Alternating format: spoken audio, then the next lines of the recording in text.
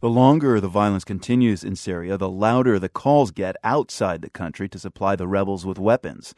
Many in Washington and elsewhere have their doubts about that option, but there's also a movement within Syria that's committed to continuing the uprising using only nonviolent methods.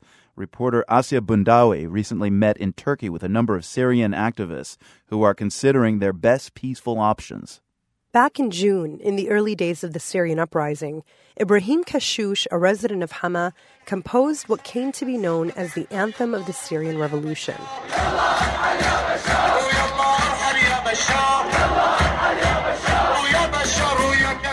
The catchy song, Come On Bashar Leave, spread across Syria and spawned numerous imitations and remixes.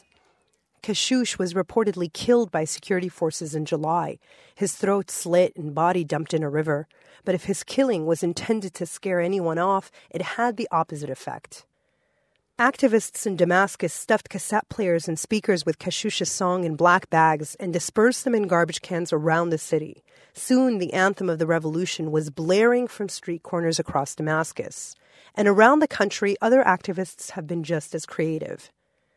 From pouring red dye in fountains to staging massive sit-ins to handing out dates and roses to soldiers, they say nonviolent resistance saves more lives and in the end is a more powerful tactic. Khalaf Ali al-Khalaf is a Syrian activist from Aleppo. Peaceful resistance is a must. If we use weapons, we won't be able to succeed since we don't have enough weapons or soldiers. Giving people arms will only increase death and pain. The opposition must convince those requesting arms that there is a different method of resistance. We are facing an unusual regime, so we have to use unusual methods. I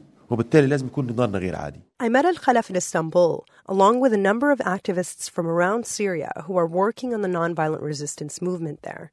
Anmar is another activist. She's from Damascus but currently lives in Paris and asked that we not use her last name for her protection.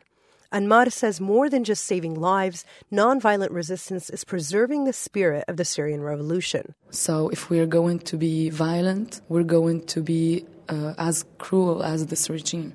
How to act against this violence is to show that this violence is ridiculous and it's not fair. The hope is that nonviolent protest will win over what the opposition believes to be the silent majority of Syrians.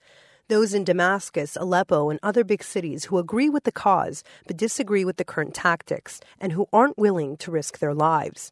Anmar says there are small acts of disobedience that anyone can do. Once people put lights on the windows, there was calls on Facebook saying that at this day we're going to light candles for the revolution. And people started to do it. We're trying all the time to reach those people, like, please, what we want is to live together and to be one part and to build our country. Jawad al-Khatib is an activist from the town of Kamishli and a spokesman for the United Union of Free Syrian Students.